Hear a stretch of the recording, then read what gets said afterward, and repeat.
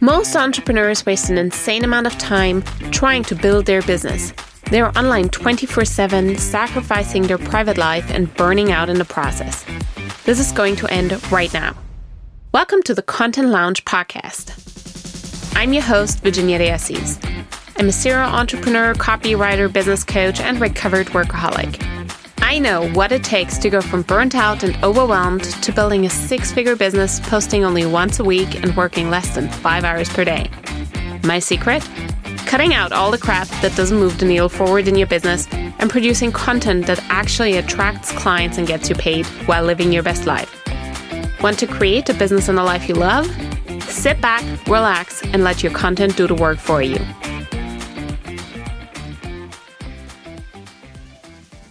Hello and welcome to another episode of the Content Lounge podcast. I am so excited because I have a very special guest today. Her name is Melissa and she is amazing. Melissa is a psychologist and she is in my mastermind. So I've really gotten to know her up close and I just knew I had to bring her on the podcast because the work that she does is so incredibly important.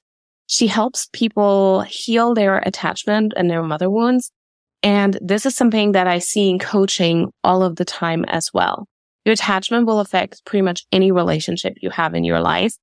And if you aren't aware what your attachment style is and you can't handle the behaviors that stem from it, it's going to be really, really hard to create the kind of life and the kind of relationships that you want, whether that be romantic, friendship, or even professional relationships. So I am so excited that you're here on the show today, Melissa. Thank you so much for, dedicating your time and letting us get to know you and your incredible work. Oh, thank you so much for having me. I'm so happy to be here today. Yeah. So first off, where can people find you and what is the work that you do? I'll let you do that in your own words. Okay. So they can head over to attachmentrecovery.com and download a free PDF. And then it'll take them to their calendar and take them to my calendar. And then they can book a call with me if that's what they'd like to do. They can find me on Instagram at Attachment Recovery or on YouTube at my name, Melissa Basie. And the work that I do is I am an attachment coach. So I help people heal their attachment wounding through my program called the Attachment Recovery Program. And basically we just go through and we do all of the underlying triggers, underlying traumas. We work through all of those from childhood and from adulthood. And we work towards having a more secure attachment style going forward. Mm-hmm. What different kinds of attachment are there? Okay. So we have two broad categories. We've got secure attachment and we've got insecure attachment. There is no subcategories with secure attachment, but under the insecure attachment, there's three subcategories. There's an anxious attachment style, an avoidant attachment style, and a disorganized attachment style. So the disorganized attachment style is the smallest out of those three. It's not a very high percentage of the population has disorganized. Mostly people who have an insecure attachment style fall in the category of anxious or avoidant. And oftentimes the anxious and the avoidant attachment styles pair up into a relationship. And then that has that kind of push and pull, hot, cold, runner chaser dynamic of the anxious person trying to get more connection, trying to get validation, and the avoidant partner pulling away, not able to show up for the anxious person how they need them. Yeah. They kind of feel suffocated, no? The avoidant ones? The avoidant definitely feels suffocated. Absolutely. Yeah. I think it's really interesting. So in coaching, I've regularly gotten to know people's attachment style just by dealing with them.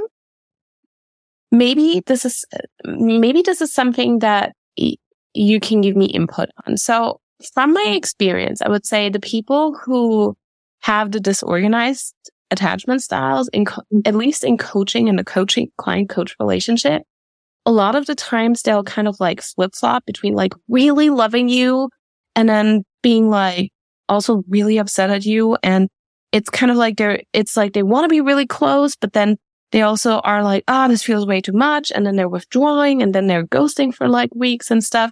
Is that kind of like something that you feel would resonate? Like that was my interpretation. Like people who behaved that way, that it was an expression of their disorganized attachment, versus people who had kind of like the avoidant attachment style. They were very easy to like ghost me. If they, for example, if we agreed like, okay, this is the kind of work that you do, and then maybe they didn't do it because life happened or whatever, instead of asking for support, they would just kind of like ghost me because they'd feel a lot of shame. Is that kind of like how we would categorize that? Because I know a lot of the people who are listening, they're going to be working with clients and they will experience these client scenarios. Is that the attachment style playing out? I think so. I think that sounds really resonant. Have you had an anxious attachment style? Yes. 2. So I don't think they're as easy to recognize.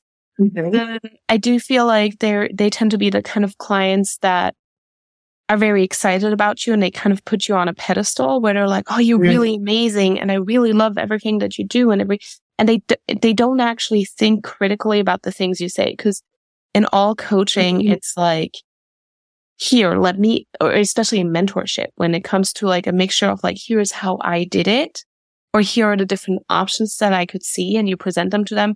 And I feel like the anxious ones are so scared of disappointing you or disagreeing with you, and they put you so much on a pedestal that they will not critically think about the options and they will just run with it. And then maybe later blame you because they're like, but this was still on the line. And I'm like, yeah, but you were supposed to leave what you didn't resonate with. That makes a lot of sense. Yeah. Yeah. Yeah. It sounds like you definitely experienced all of the insecure attachment styles from your coaching clients. Absolutely. It's interesting that disorganized is the first one that you came up with too, to tell me about, because that's only about 6% of the insecure population.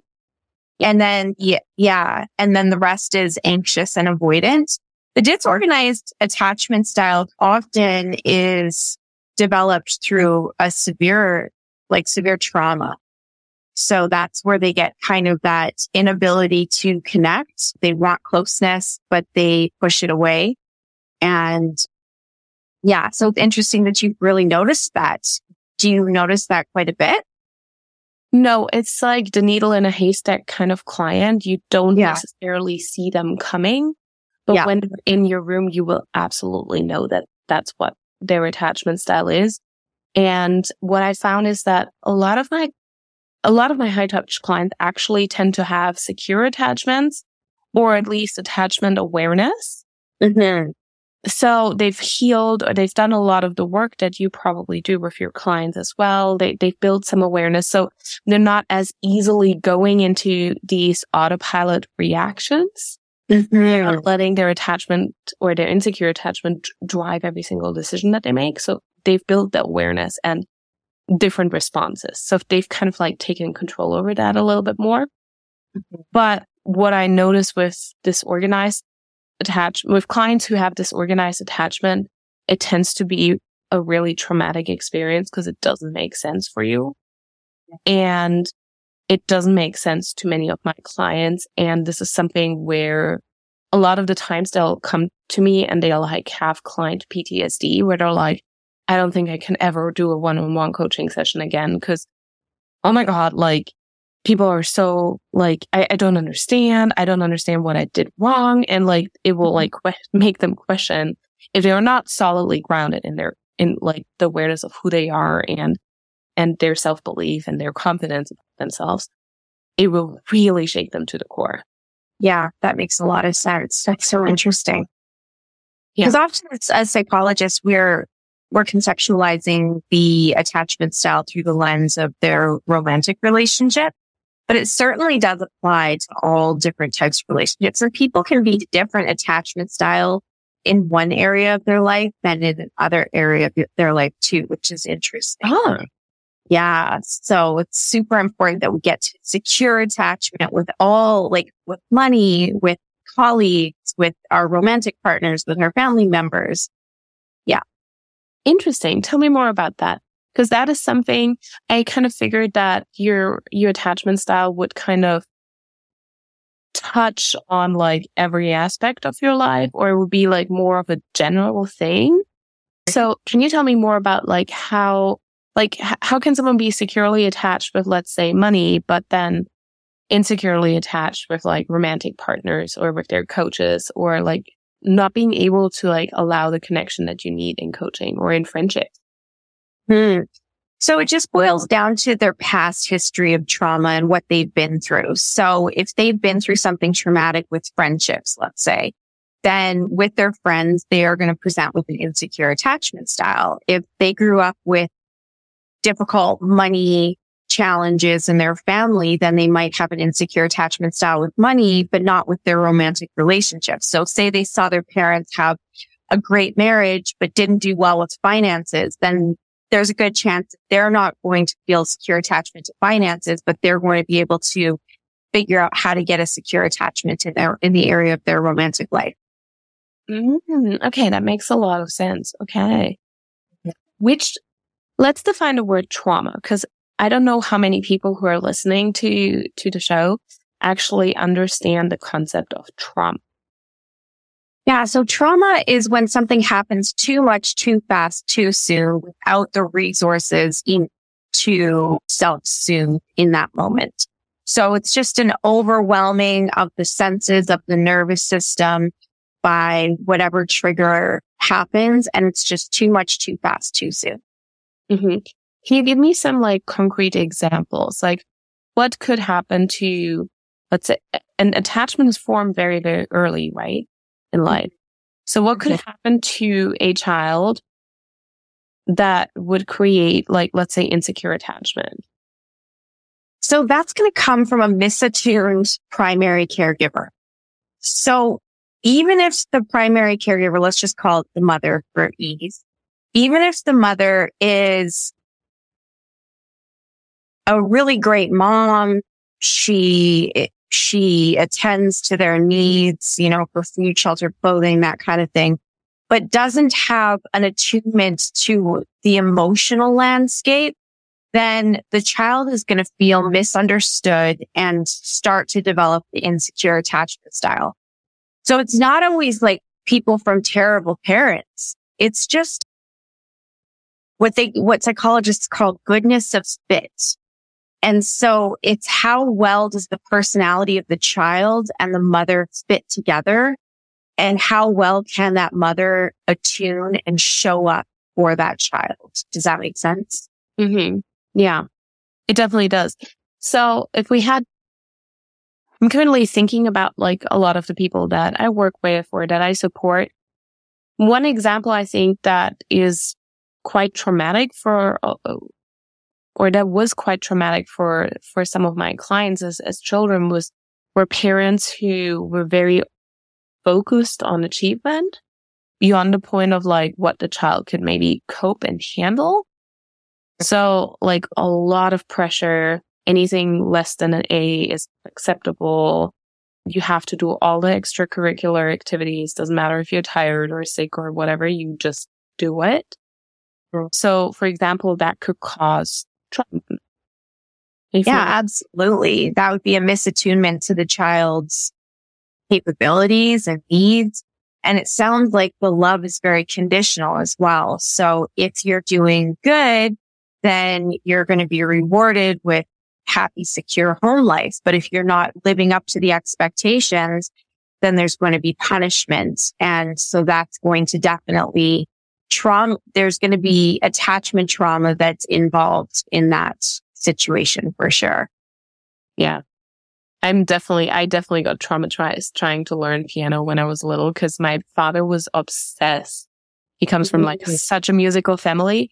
And I hated my piano teacher and I didn't like playing piano, but I was also talented. So I had to play it for like 8 years. And every Sunday night there'd be screaming and crying to the point where my mother actually would have to go for a walk because she couldn't take it. And it was like, Hollywood worthy the way I like tantrumed, and I just had under tears. I had to practice because Monday afternoon was piano lesson. So, that is definitely something my kids will not learn piano unless they really want to. I was only allowed to stop playing piano when I bit into the piano and made the biggest scratch mark. That's at the age of 14, okay? Wow. I'm angry. I like had no other place to put my anger. And that's when my dad understood, like, okay, maybe she really doesn't want to play piano. Yeah. It's vandalizing. But I feel like that was a very specific type of trauma that maybe just affected my relationship with music and extracurricular activities rather than my overall relationship. All right. Okay. So we've defined what trauma is. Attachment gets formed very early on, and it will vary in like different areas of your life depending on the kinds of experiences and traumas that you've made. Now, if someone wanted to like identify what kind of attachment they have, attachment to other people, maybe can we define the word attachment too, just to be sure that there's no misunderstanding? Yeah. So when we talk about attachment in this context, it's within the context of attachment theory, which is a psychological theory that describes how people attach to various things in their life. And so it doesn't always have to happen in childhood. It can certainly happen in adulthood. So a child who grew up with a secure attachment goes on in life. Imagine they get into a relationship with somebody who's got profound insecure attachment style. That person can also be pulled into insecure attachment. But in the same way that they can be pulled into insecure attachment, somebody who has a very secure attachment style can pull somebody with an insecure attachment out into security. It just depends on the spectrum, how serious, because insecure attachment is on a spectrum. It can be like very deep rooted, or it can be just a little bit. And so if it's just a little bit and they get into a relationship with a securely attached person, they can become securely attached. So this stuff is in motion, even in adulthood. It's not always what's happened in childhood. It's just mostly what happened in childhood. Cool. That means when someone works with you, they can like work that up and pretty much get to secure attachment through the work that you do with them, right?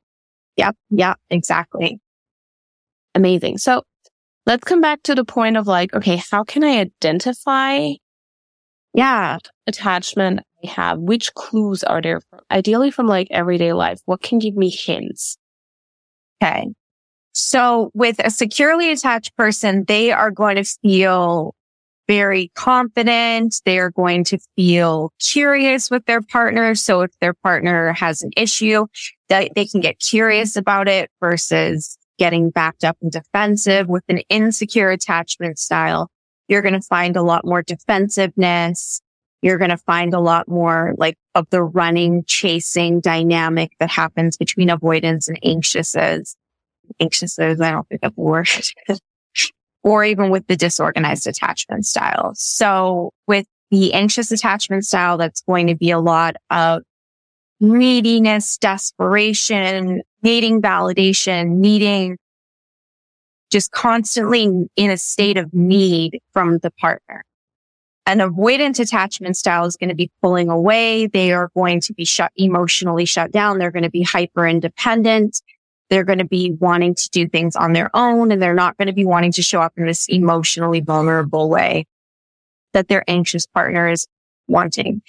And then the disorganized partner is, as you said, it's really, really hot and cold. So sometimes they present as anxious and sometimes they present as avoidant. And it's all because of oftentimes trauma. Mm-hmm. Okay. Yeah. I mean, this is really interesting. I know I had insecure attachment with like friendship groups because I would, for example, like I would text someone and then I'd overthink that text message like to the point of exhaustion. If he didn't reply right away, I'd be like, what did I do wrong? And like, oh my God, I would go on like such bad thought spirals.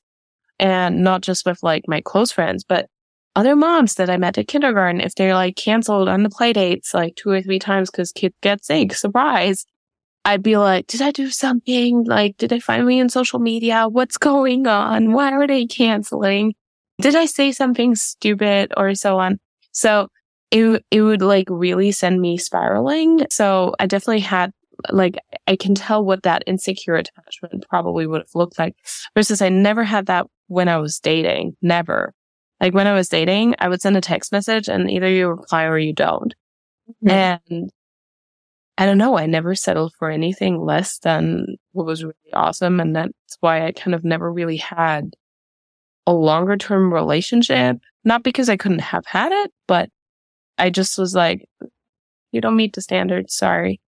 Until I met my husband. And when I met him, we were like faced with challenges right away because I only had like 6 weeks in San Francisco. I met him like roughly 6 weeks before I left for New York. And then we were 2 years long distance right away. So it was like, I deliberately, I thought about it and I was like, well, if I want to give this relationship a chance, then I have to trust. So I'm just going to trust and we'll see what happens. So I guess that would be like a really secure attachment. Mm-hmm.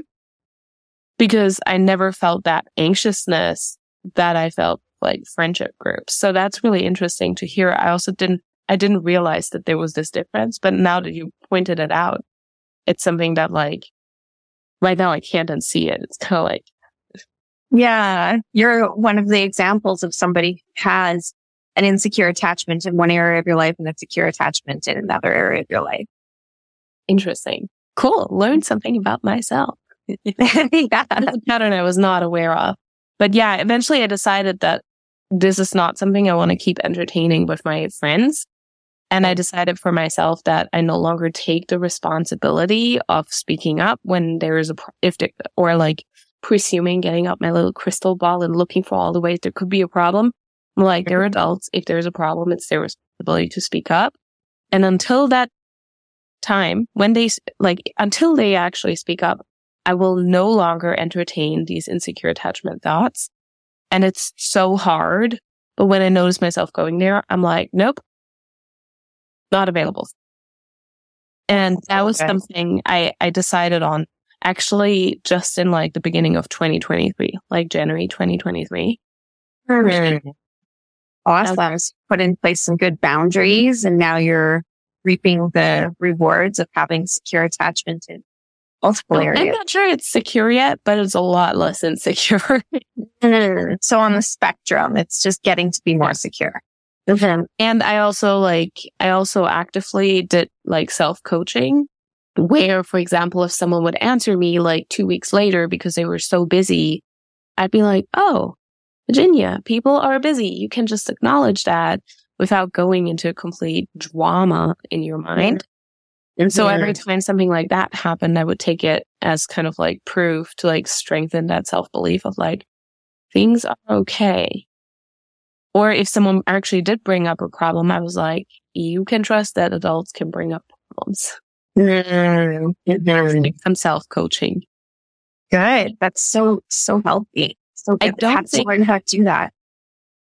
Yeah, that was what I was like gonna say. As like, I would not have these skills if I wasn't coaching other people for business. Like if I didn't have coaching degrees and certifications in order to support my clients. And then I applied these methods. I like some of this, these coaching methods are things that I applied for business, for building confidence, for getting my clients more grounded, for helping them say the things that they want to say on social media without having a complete mental, emotional breakdown and so on, right? Mm-hmm. So to build that confidence, those are like very similar tools I used with myself. But I wouldn't have these skills if I didn't have this business. It's something I'm tremendously grateful for. That's amazing. Good for you. Self-coaching. I love that. So, but let's talk about how you work with your clients, because I'm fully aware that not everyone has like self-coaching skills and they can massively benefit from your expertise because you're also a certified psychologist, right? Mm-hmm. Mm-hmm. So you're not just quote unquote someone who's coaching on the internet. Like you have legit credentials and and like you actually know in depth what you're talking about. Like you are a really powerful coach. Oh, thank you. Yeah. So I've been a registered psychologist since 2015. It's terrible at math. Oh my God. Almost a decade of experience. Yeah. If you have your education, that's over a decade. Mm-hmm. What a Yeah, exactly. So I've been doing it for a while. And the way I help my clients is teaching them how to become their own secure base. So once they know how to drop into themselves and rely on the resources that they themselves have, so that means regulating their nervous system, being able to work with the different parts of them inside that have different perspectives, that's when we can really begin to get that shift in attachment styles. So yeah, I don't know if you've heard of parts work before. Have you heard of parts work? I've read it in your content, but I don't think I've heard of it. Yeah. So it comes from a theory called internal family systems. And internal family systems takes a family counseling model and applies it to the individual. And basically it looks at the different parts of us inside as different family members on the inside. And we are then communicating and interacting with these different parts of us inside from a place of what's called self energy, where you are the parent you never had and you deal with the different parts that are coming up in a really loving, validating way. And you begin to reparent your parts in ways that you may have never experienced parenting like that before. So if you didn't have an attuned primary caregiver, you then become that person who is attuned to your different parts. Did that all make sense? What are the different parts that you have though? So I understand the part of like, okay, you become like the loving, caring parent, attuned parent that you never had, but who deals with the parts? What is the parts? So parts are like, say you have a friend that just did something amazing. You could have a part that is super happy for your friend, but then a part that's also jealous of your friend. Right. And so you've got these two parts inside of you that are in conflict. And we can look at that. There's so many different examples of conflicting parts. Grief is another one where you could be sad to have lost something, but you can also feel glad to have lost that thing too. It might be a less of a load on your plate. So basically what you want to do is listen to those two parts, go and interact with them and dialogue with them and validate them and let them know that their perspective matters and that they matter. And once they start to trust that you care enough about them, that you're validating them, that you're with them, that you have their back, that you're not going to go anywhere, they start to relax and release. So let's go back to that example of like, there's a part that's jealous and then there's a part that's happy for the person. The jealous part can begin to release because you go inward and you dialogue with it. You start to understand it. And then it can start to just soften and kind of be there to alert you or warn you of various things that might come up, but it's not going to be so loud in your consciousness that it gets in your way of living your life. I love that. Okay. Yeah. So if I had to compare that to something that I know a lot of the listeners will very much relate to, jealousy and happiness for someone, I think is a fabulous example. Probably also the excitement and the anxiety of making an investment. Yeah. Where it's like, you can acknowledge like, oh, I have big feelings about that. I feel really excited because like this could be my big breakthrough. And also, holy shit, what have I done? And what did I just commit to? And oh my God, and all of the feelings. So in parts work, you would probably talk to or communicate with the part of you that's freaking out and anxious. I'm like, all right, I see you. I hear you. Yes, it's a big investment. And then find ways of like, okay, this is how we can deal and manage it. And then also with the part that's really, really excited, because I think like ecstasy is also a form of dysregulation. A little bit. Yeah. Yeah. It can certainly be. Yeah. So then talking talking to that part as well, being like, all right, okay, we still want to be grounded enough to like take action and implement the things and so on, and come from a like more regulated kind of middle ground. Is that how it works? Yeah. The only thing I would kind of adjust in there is you said you would talk to the part, validate the part, and then come up with a game plan. So that's where I would avoid any kind of coming up with a game plan with parts. The point of dealing with the parts is to let them feel heard and to let them know that you have their back. You're not going to go anywhere. And even if the worst case scenario unfolds, you're going to be right there with that part. Okay. Yeah. And then you make the game plan from self energy. You don't really run it by the parts because parts are like children. They don't really need to know like how you're going to solve the issue. As the parent, you solve the issue, but you validate the child. If they're scared, you let them know like, hey, I'm not going anywhere. I'll be here. Even if the worst case scenario does unfold, I've got you. And that's what allows the part to really soften and release and not hijack your consciousness and drive you to behave in ways you don't want to behave. Oh my God. That brings up so many memories when you said like parts are like children. From like parenting baby E, which is my younger child. And she's a kid with huge emotions, like huge. They roll over her like a tsunami, like a steam train. It's Jesus, this poor kid. And in the beginning, she would trigger me like crazy. Like, how dare you scream that much? She would scream for like hours every day. It was, oh my God, all of the feelings. It was so overwhelming. And only when I learned to properly validate and like just be like, yeah, I see it. You're really angry at this. You really didn't want that to happen. And you're really frustrated. And that's okay. It's normal that you feel frustrated about that thing. And also we still have to put on shoes in winter.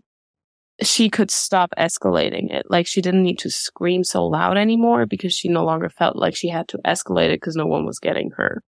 So that's exactly what the parts work just like brought up for me. I was like, oh yeah, all right.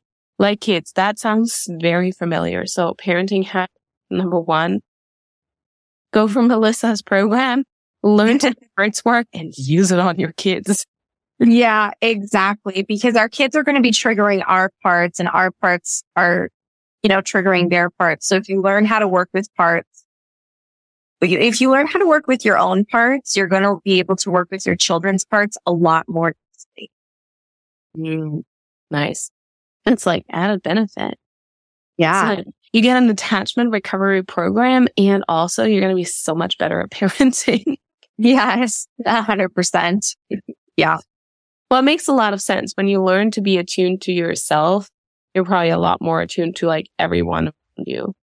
Exactly. Yeah. It makes it, there's like less risk of attuning to people, attuning to others because they can't scare you. They can't throw you off kilter because you have your own back and you're always showing up for your parts. So no matter what anyone else brings to the table, you've got you.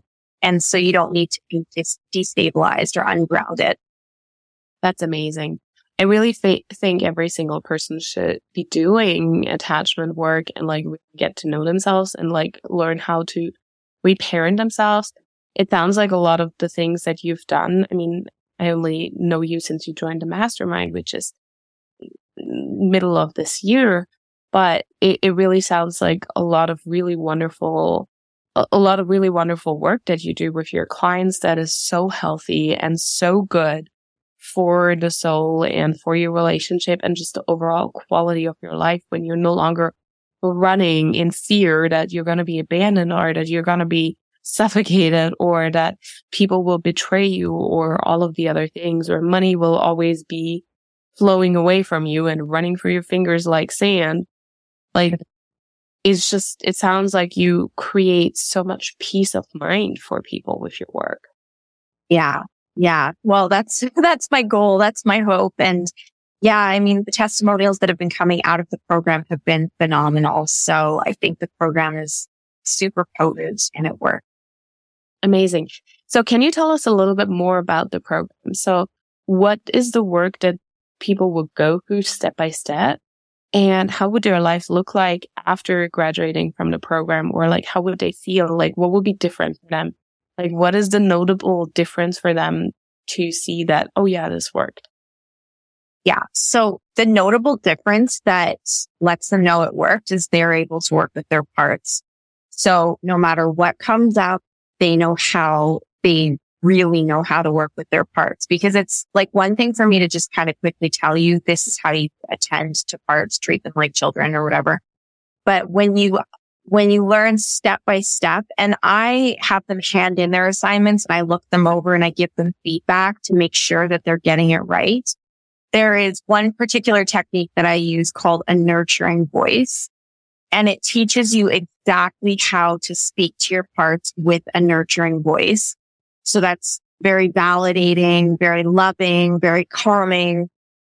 It's never like, you've got this, da, da, da. It's not any of that, because your parts don't need to hear, you've got this, keep going, push through. They're not wanting to push through for some reason. So we need to understand and hear from them. Why don't you want to push through? What's really going on here?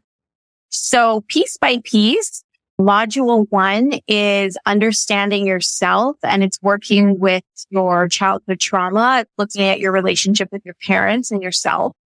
Module 2 is going into attachment theory and looking at your own attachment style and looking at how to heal your attachment style.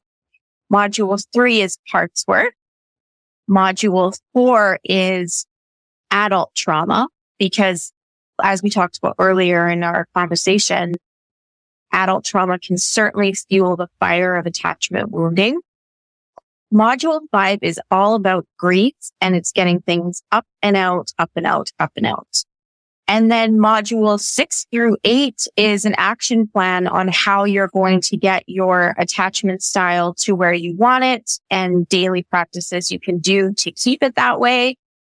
And I would say the biggest thing that people come away with from the course is when they are triggered, they know what to do with it, because that's not going to go away, right? So it's more teaching them how to live in this world, not change the world, but change themselves. Yeah, because that's the one thing you actually have in control.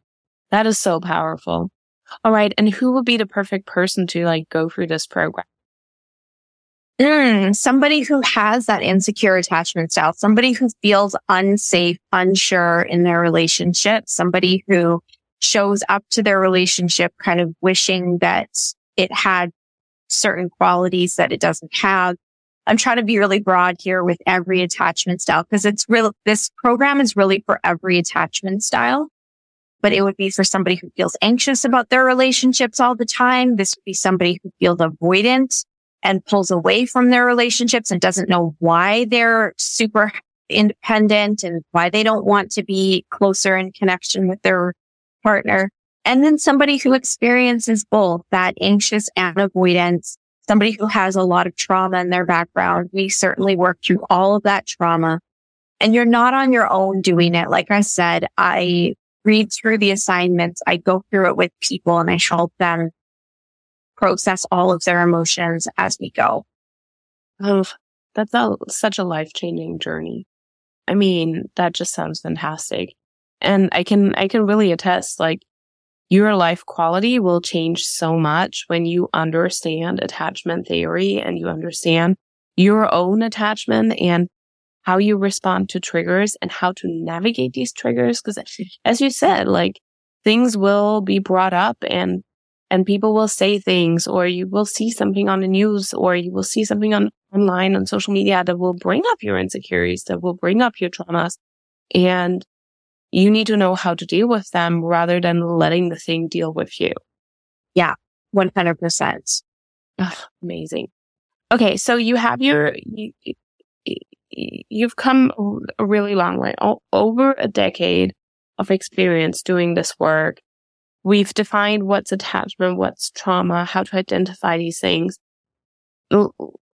There's one other component to your work that I want to touch on. Mm-hmm. because I've also read it on your social media, and that's the mother wound. How does the mother wound relate to all of the things that we've talked about so far? Yeah, so the mother wound is usually intergenerational. It's something that's passed down from mother to mother. And it's all about kind of breaking the cycle and stopping passing that down to your own children. So the mother wound is oftentimes present in people who have attachment trauma because it's that primary caregiver and it's the person who was misattuned to them. So when we're looking at the mother wound, we're looking at the pain that's been caused and then what the fallout has been because of that tough relationship that you've had with your mom. And oftentimes the fallout is low self-worth and not feeling worthy, not feeling good enough of whatever it is that you are wanting to call into your life. Okay. Do you have some concrete examples how someone could recognize if they have a mother wound? Like, how does that not feeling worthy or like the low self-worth, how would that manifest? Or how could I recognize that if that is something I'm struggling with? Well, I would say, like, if you look at somebody who has an anxious attachment style, they are constantly not feeling good enough. And so that's why they're reaching out to their partner and trying to get their partner to validate them and give them what their mother never gave them. With somebody with an avoidant attachment style, their mother wound might look like a mother who just never showed up, was, with an anxious attachment style, the mother wound is a mother who sometimes shows up, sometimes doesn't show up, but is rarely attuned. With an avoidant attachment style, that's somebody who never really had a mother showing up at all for what they needed. And so they just learned to pull away. I forgot what your question was though around, what was it again? Around how you would recognize that you have a mother wound. Yeah. So low self-worth is at play in all attachment styles. It just looks a little differently. So that's what I was trying to nuance there with that low self-worth. Not feeling good enough, not feeling worthy, not feeling like they can present who they truly are authentically in the relationship and be loved for that. That's something common that every attachment style has. Mm-hmm. Okay. I'm thinking of like mother wound examples that I've known of, heard of, worked with clients or read about. Stuff like being judged for your weight, being criticized for how you look, how your hair is unkempt, and so on. Or the way you support the household. I think those are all like typical examples, or like being, again, super achievement oriented, like only connecting with the child kind of like when they had good grades, or always asking like, how did your exams go? What do you need to study? Those are all like typical examples of like mothers causing mother wounds. Absolutely. Those are all typical examples of it. But then there's some atypical examples. Like I had one client who was gay, and her mom was super supportive, and she helped her come out of the closet. She walked her through it all. Her mom made her the center of her life.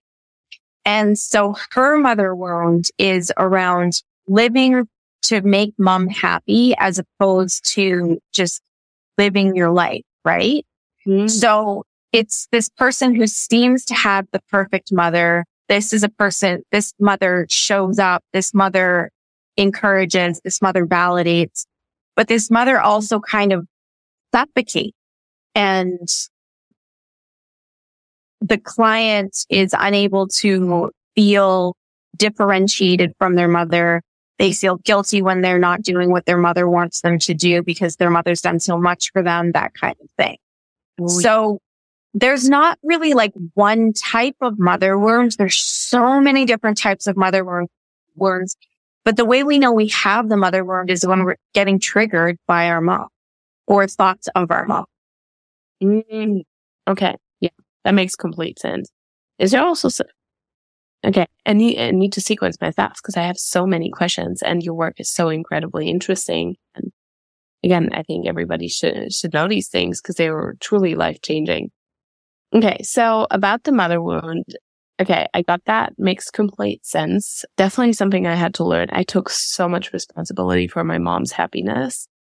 That was something after my first child was born, like I took an entire year of like private coaching because I was like, I don't understand why I'm always angry at my mom. And now that I'm a mom, it's like, that feels big. Yeah. Oh. Would you also say these like mothers-in-law who like overstep boundaries also can contribute to that? Like the inability to deal with them? Yeah. Really anything a mother does. And, like we talked about earlier, that goodness of fit, right? If there's not a natural goodness of fit between parent and child, trauma can and will ensue. And then it needs to be worked out. This is, this imperfect world that we live in where nobody's trying to hurt anyone, but a whole lot of hurt does get passed down through the generation. And we need to just work on breaking those cycles. Yeah, I think this is really important for everyone who is a parent also to like acknowledge like parents in most cases are trying their best with what they have. And a lot of the times they're passing on all of the stuff that they didn't receive either in terms of like emotional attunement or love or care. I know my mom has a massive mother wound. I'm not even sure it comes from her mother, but I actually think it comes from her grandmother, my great grandmother. At least from like the stories. And I insist that my mother needs to like get therapy so that she can work these things through and actually find more happiness again. Yeah. Because she was raised in a generation like my great grandparents, they went through both wars. Like they were teenagers when the First World War happened, and then they were adults parenting my almost teenage grandmother when the Second World War happened. And we live in Germany. Like they weren't German, they were Czech, but the Germans invaded that area, and then the Russians came in. It was a whole like everybody was kind of just there. Well, and I mean, you be happy you have a roof over your head and food on the table, and nothing else mattered. It was screw emotional and mental needs, and it really truly affected the entire generation of like my parents and slightly above, at least here in Germany, like they all have so many wounds and so much to work for. Yes. Yeah. And the process is really the same, learning how to work with those parts, learning how to speak to yourself with that nurturing voice that you may have never experienced from your mother. The healing process, it does look the same. It's just kind of this mother wounding is really prominent for people who have attachment issues. Yeah. And of course, if they haven't received it, there's no way they could pass anything better on unless they did the work to rework this. So if you have kids or you want to have kids, it's a really good idea. That's when, for me, this work started. I was completely oblivious to all of this 6 years ago. So for me, it like all came up when I had kids, and yeah, they came up and they brought the triggers with them. And then it was either I learned how to deal with them and how to deal with myself, or motherhood is going to be a really hot ride. Like, yeah, exactly. Is there also such thing as a father wound? Yes, there is. Yeah, absolutely. How is that different from the mother wound? Well, it's just really that the father created the wound. And so the father wound can look in all sorts of ways, just like the mother wound can. But if it was your father who did the prominent wounding, then you would, there's probably some people who have the father and the mother wound. Absolutely. But oftentimes it's one parent or the other who you generally feel that wound from, and just kind of work through it in that same process that I was talking about earlier with the parts work. Okay. Yeah. Okay. So I know you also have something coming up for the mother wound. right? So if you've identified like, yeah, I'm always angry at my mother or it always ends up in arguments and so on, there people do, because that's something new that's coming, right? Yeah. So I'm going to be doing a masterclass in January around the mother wound, and it's going to be all around the feelings that you are left with from having the mother wound. So that's going to be feeling, insecure, sometimes angry, not good enough, low self-worth, low self-esteem. And so we're going to be working through the feelings that come from the mother wound and then how we can approach the healing aspect of it. Ugh, amazing. That sounds like a really fun master class and a really important one. So I'm going to keep my eyes open for that one. This way to follow you will probably be Instagram. Yeah. So that's Attachment Recovery. That's my handle. And then YouTube is Melissa Basie. Okay.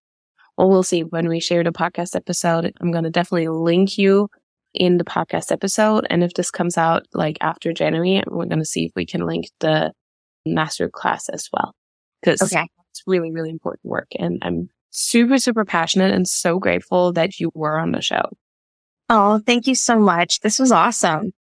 Yeah. I'm so happy that you shared your expertise, your knowledge. Truly, like from the bottom of my heart, like everybody needs to do this work. You're going to so dramatically improve the quality of your life, your happiness, how you feel around other people. It's going to be such a game changer. And like the world would be so much better place if we were all able to talk to ourselves with kindness and extend that same level of kindness to other people, to our children, raise them to be more emotionally intelligent and aware than many of us were when we were raised. And I really think it would make such a huge difference in the world and in everything, in your life, your business, your romantic relationships, your success, everything.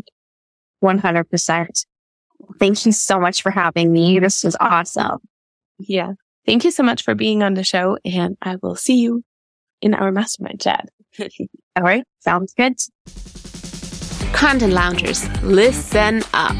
This is your chance to ditch the hustle and take a massive leap in your business and your income. This month, one of you guys is going to work with me one-on-one, and together we will create a content strategy that turns you into a client and money magnet without working more. This is valued at over $2,000. And to get in on this, simply leave me a 5-star review, take a screenshot, and DM it to me on Instagram. Wishing you all massive success in your business. See you next week. And until then, sit back, relax, and let your content do the work for you.